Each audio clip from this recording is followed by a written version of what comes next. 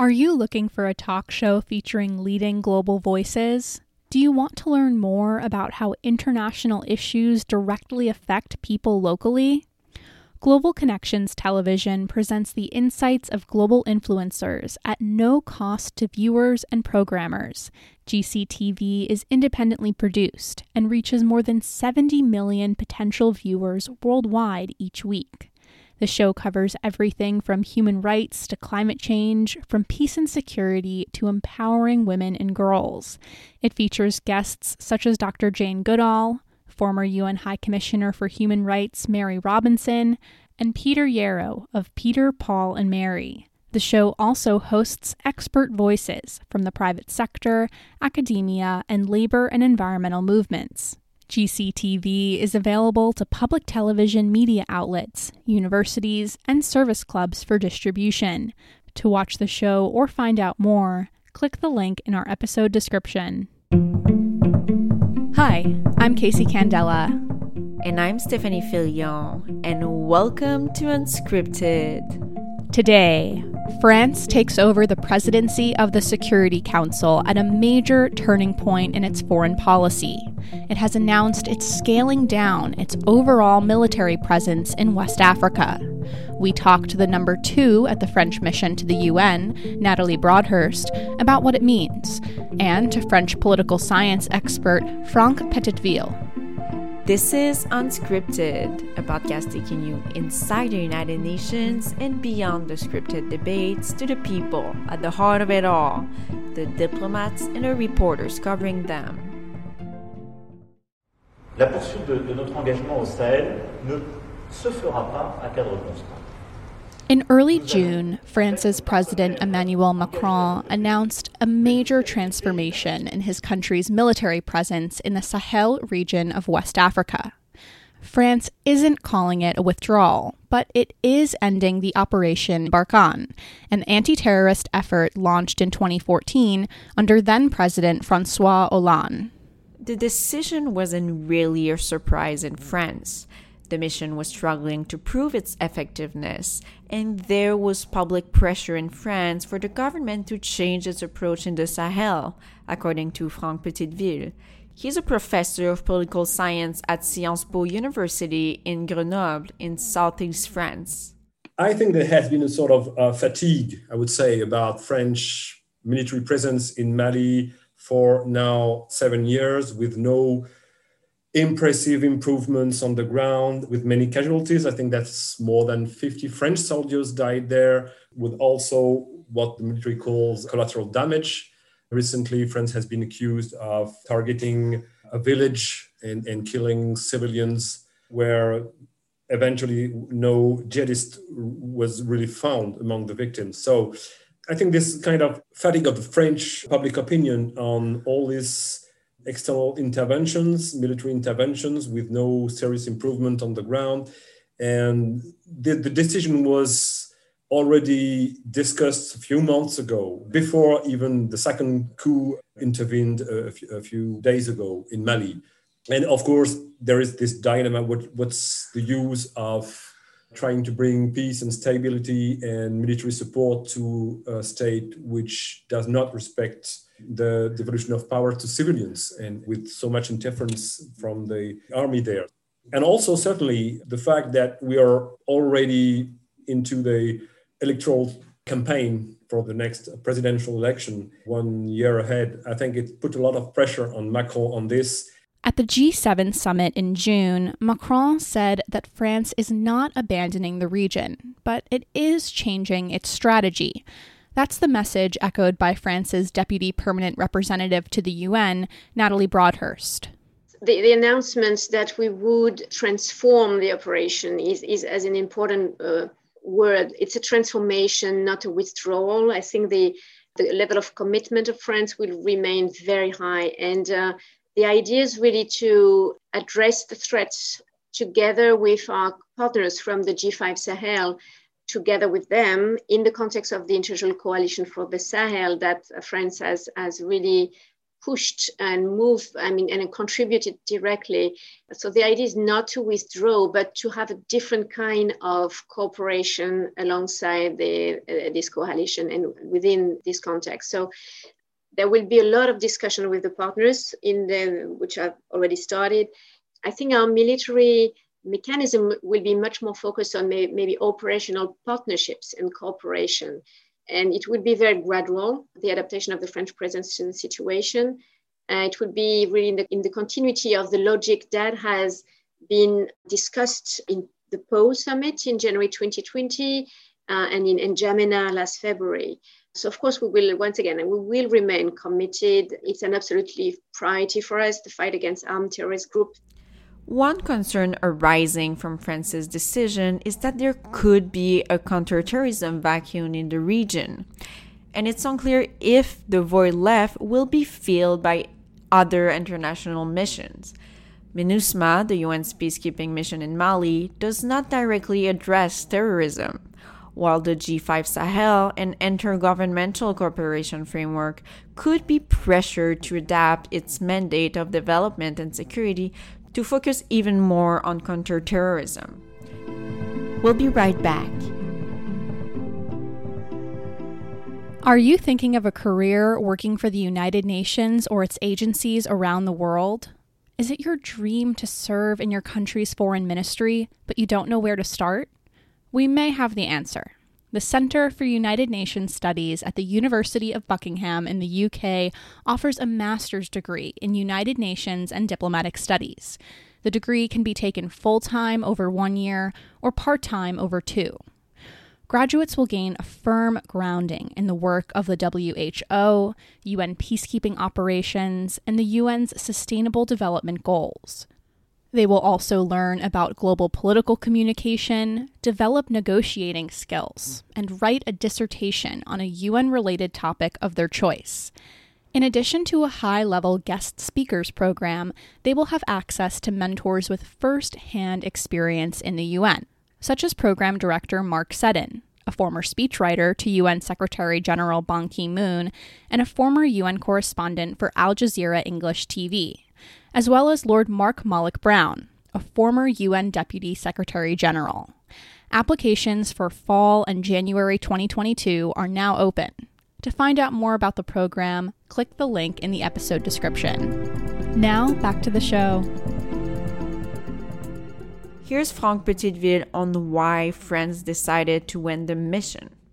I think we're talking about same with Afghanistan. For of course, a shorter period of time, but what has been called endless wars or endless external military interventions.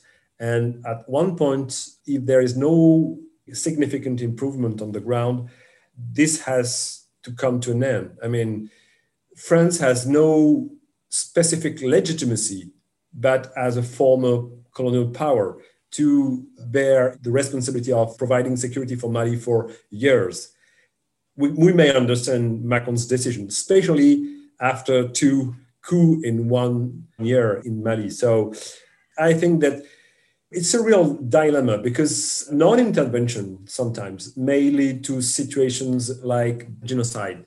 The international community did not intervene in Rwanda, and we had a genocide.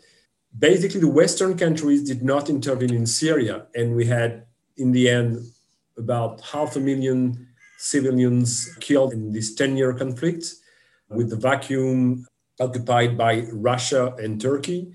And this is a nightmare and raises the question of the effectiveness of the war on terrorism.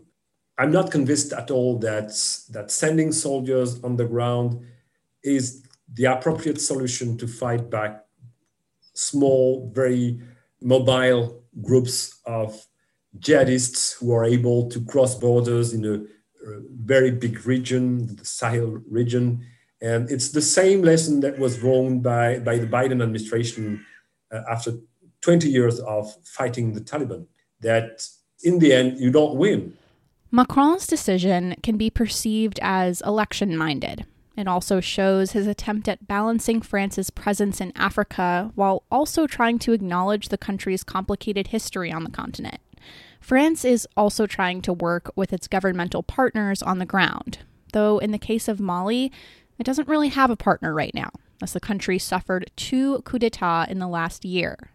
Macron's attempt to rectify France's role in Africa has been reflected in various ways under his presidency. Over the past few years, Macron has apologized for France's actions in Algeria and its role in the Rwandan genocide. For Petite Ville, this approach has to do with Macron's relatively young age, he is 43, but also his attempt to appeal to many segments of the French population. He's a pretty young president. So, for example, what he has done to push forward apologies for Algeria or this investigation by historians on the French responsibilities during the preparation of the genocide in Rwanda. He was very young at the time, so it's easier for him to go in that direction. He has less inhibition than his predecessors, and especially if you remember what Sarkozy said about Africa, that has not come enough into global history, basically, in this very famous speech that he gave in Dakar. Also, he doesn't have to give allegiance to the French socialists, for example. This is why he may taint, by his decisions, he may taint the memory of François Mitterrand about Rwanda, for example. So this is something that makes him a very innovative, strong French president on the global stage, and I think that helps our relations with Africa. But at the same time, we have this tendency to think that we can intervene too much in Africa to help their problems. François Hollande decided on 2 military interventions in 2013, one in Mali and one in the Republic of Central Africa. And Macron was tied by these decisions, and he decided to keep on for more years in Mali, which now has just decided to end. So I think that Macron is kind of hybrid president. Basically, you have some influence from de Gaulle with this idea that France has to lead Europe. Macron is always talking about Europe's sovereignty, whatever that means for a union based on 27 member states. And France, of course, is supposed to lead this union together with Germany. So there is this kind of influence from this goal. And in France, he's very much contested by the right-wing parties, by the left, by Marine Le Pen for the far right, and so on. So there is much uncertainty for the next election that he could duplicate his first election, I mean, with such a huge majority. Some polls are quite worrisome. And so I think he has to pay attention from now on until the next election that every decision he takes in foreign policy should not have a negative effect on his presidential campaign for re-election. Ambassador Broadhurst believes that France's long history in Africa also means the country has deep and lasting relationships there. Well, if I start with Rwanda, because, each case, each partnership, each cooperation, each relation with countries is quite different, even if you can't find common thread, obviously. So I think President Macron, it's true, made a very strong and sincere gesture when he went to Kigali on May 27. It's really a recognition of responsibility. And, he asked to historians to lead this very in-depth research and analysis of the role of France in Rwanda between 1990 and 1994. And I think President Kagame himself recognized that it was really welcome. And to have this assessment of the past also is a very important step to move forward together and to open a new page and in the relation between the two countries. And there's so much that we already do and so much more that we can do together after this important, I think, milestone in our relation. And generally speaking, I think with Africa, President Macron reminded that he had a very strong speech during his visit in Ouagadougou in 2017. I think he really addressed this very issue that, Africa is so diverse, it's a strong continent. There's so much of our common future that is at stake and we have so many challenges that we have to address together. So we have this very historical, deep link And we want to cultivate and to build on that, to build on the strengths of these partnerships and to face together the challenges that we have, of course. And, Africa and Europe, they are only 14 kilometers away from one each other. And when you talk about safety, counterterrorism, but also on health or environment, the challenges that we have to address and to face, they have repercussion in both continents, obviously. So I don't see any contradiction between the fact that we have to address some issues that could be an issue together and still see the future that we have to face in good cooperation, in solidarity, with a strong support where we can provide it. And that's what we do. And I don't see that as a very cross-cutting, comprehensive view of any file or any issue or any conflict. It's just on a one-to-one basis, on a case-by-case basis. I would say we address this with an approach of, common understanding and trying to face it together and support each other and demonstrate solidarity wherever we can. We are likely to hear more on that topic in July, as conflict in Africa and the Middle East, with a focus on humanitarian action, are one of France's priorities for its Council presidency. We'll be right back. I'm often asked what international affairs podcast I listen to, and I always recommend Global Dispatches. Global Dispatches is the longest-running independent world news podcast, published twice a week since 2013. It's hosted by veteran journalist Mark Leon Goldberg, editor of UN Dispatch, who conducts thoughtful interviews with policymakers, think tankers, and experts around the world. The Guardian calls it a podcast to make you smarter. I agree. Global Dispatches covers issues ranging from conflicts and crises in Africa and the Middle East to long-term trends in global development and the latest geopolitical intrigues at the United Nations. I've learned a great deal from Mark's interviews over the years. If you like Past Blue, you will certainly like Global Dispatches. You can find Global Dispatches on Apple, Spotify, or wherever you listen to podcasts. Now, back to the show. Here's Ambassador Broadhurst on France's other priorities this summer. The first one is really humanitarian action. We have so many major crises aggravated by the COVID-19 pandemic. And each time, the first victims are the civilian population. And so we'll have to renew by July 10th the authorization of the cross-border humanitarian aid mechanism in Syria, for instance. This is a top priority for us. And we will also have a high-level meeting mid-July on preserving humanitarian space, which is under threat. We really want to identify measures to better protect humanitarian access, but also the security of humanitarian and medical workers. Of course, there will be a lot of peace and security in North Africa, Middle East, and we'll have a ministerial meeting on Libya. It's in a very important context in Libya, implementation of the Security Council resolution on monitoring the ceasefire. So it will be, our minister will come for this ministerial meeting. And we'll have also important meetings on Syria, Yemen, Lebanon, Middle East. There's also on the agenda a lot of meetings that are just provided by the Security Council resolution. So we'll have a meeting on DRC, West Africa and the Sahel, Colombia, Darfur, Cyprus. And July will also be the month of the Fête Nationale, and we will celebrate that even if we cannot host a traditional reception due to the situation, but it would be a good milestone too.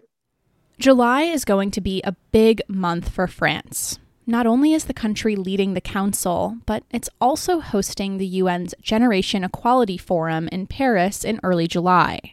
This is the second forum of its kind. The first was held in Mexico City in March.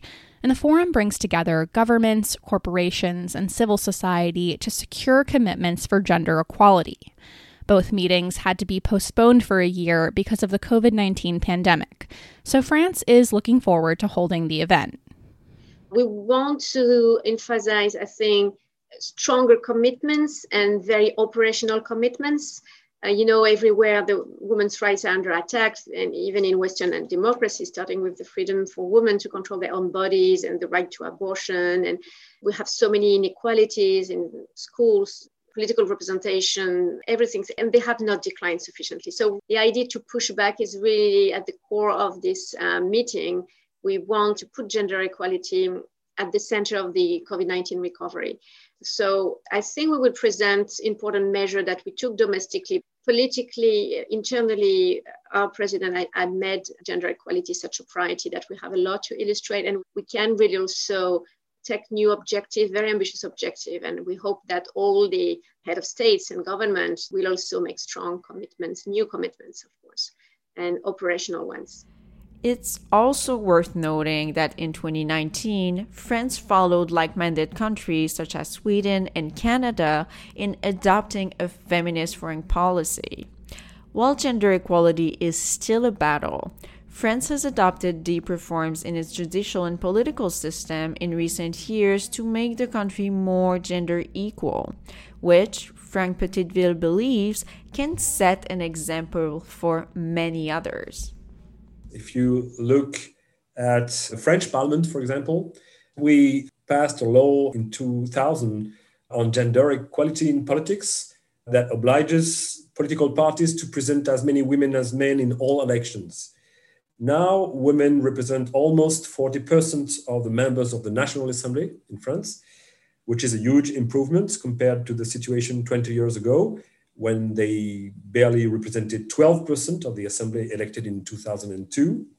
But again, here, there is a room for improvement. Also, when you look at, for example, domestic violence, there is still a lot to do in France domestically. More than 40 women have been murdered in France since the beginning of the year, for example. So, and we could multiply the examples where France has as much to do domestically that what France promotes internationally. And this is something that is a striking feature of French foreign policy. I would say it's a bit critical in terms of how France has always promoted its role in development aid worldwide, for example, humanitarian assistance, and how France promotes human rights internationally and so on. There has always been this kind of discrepancy between this kind of very generous speeches, this kind of very ambitious diplomacy in all that has to do with human rights and democracy and promoting democracy and so on. And what happens domestically, ask the French Gilets jaunes whether they think that human rights have always been respected in France when the police was intervening in repressing demonstrations and so on. And at the time, the UN made some critical statements about how the French government dealt with the demonstrations. Dr. Petiteville noted that France still has work to do on gender equality when it comes to its representation abroad. There are currently about 50 women with the title of ambassador in the French Foreign Service, out of 187. And that's high. 10 years ago, it was half that number. That includes the mission in New York, where the top job has never been occupied by a woman. Natalie Broadhurst believes it is changing for the better, but there is still work to do. Sure. When I applied for the job in Washington, I was the first woman DCM in Washington to be appointed. And here, my predecessor was also a woman, and she was the first female DPR here in New York. So it's making progress. To be honest, I didn't find my career to be limited within the Ministry of Foreign Affairs by the fact that I'm a female. Maybe, sometimes you call that men explaining or men interrupting in meetings. Have noticed that, of course, as any woman in the work environments. But otherwise, the directors or the ambassadors, my bosses, all the ones who have really helped me in my career have always been men. They have helped me as if, there was no difference of treatment. And I really appreciated that. So I always think that I'm quite grateful that I didn't have to suffer from any kind of discrimination. That's it for our show. This episode was co-produced by me, Casey Candela, and Stephanie Filion for Pass Blue, an independent, women-led media site covering the United Nations and global affairs. Dulcie Leimbach is our editor. Ivana Ramirez is our intern. AI Digital created our podcast logo, and our music is by Poddington Bear. A lot happens at the UN beyond what we report in each episode of Unscripted, and Pass Blue is covering the important news, from women's rights to human rights to Washington's new approach to the UN. For day-to-day coverage, follow us on Twitter, Facebook, and Instagram. And to subscribe to our newsletter, go to passblue.com.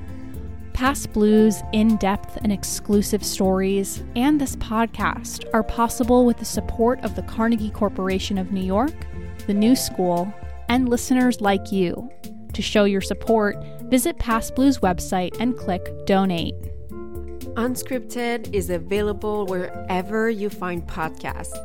If you like today's show, please rate us on iTunes and share with all your friends.